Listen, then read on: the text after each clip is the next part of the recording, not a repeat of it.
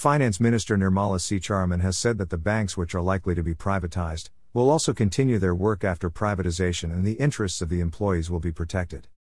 A nationwide bank strike was announced on March 15 and 16 by the United Forum of Bank Unions, a group of 9 bank unions against the proposed privatization of banks. In a press conference, the finance minister said that the interests of the employees of banks which can be privatized will be taken care of. Whether it is their salary, their scale or pension, all will be taken care of.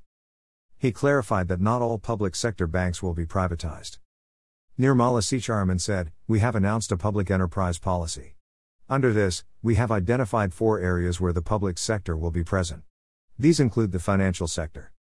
Recently, presenting the annual budget, Finance Minister Nirmala Sitharaman had announced to raise 1.75 lakh crore rupees through disinvestment.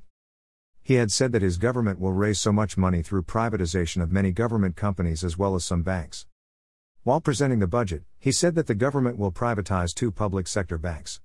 At the same time, the process of complete privatization of IDBI Bank is proposed.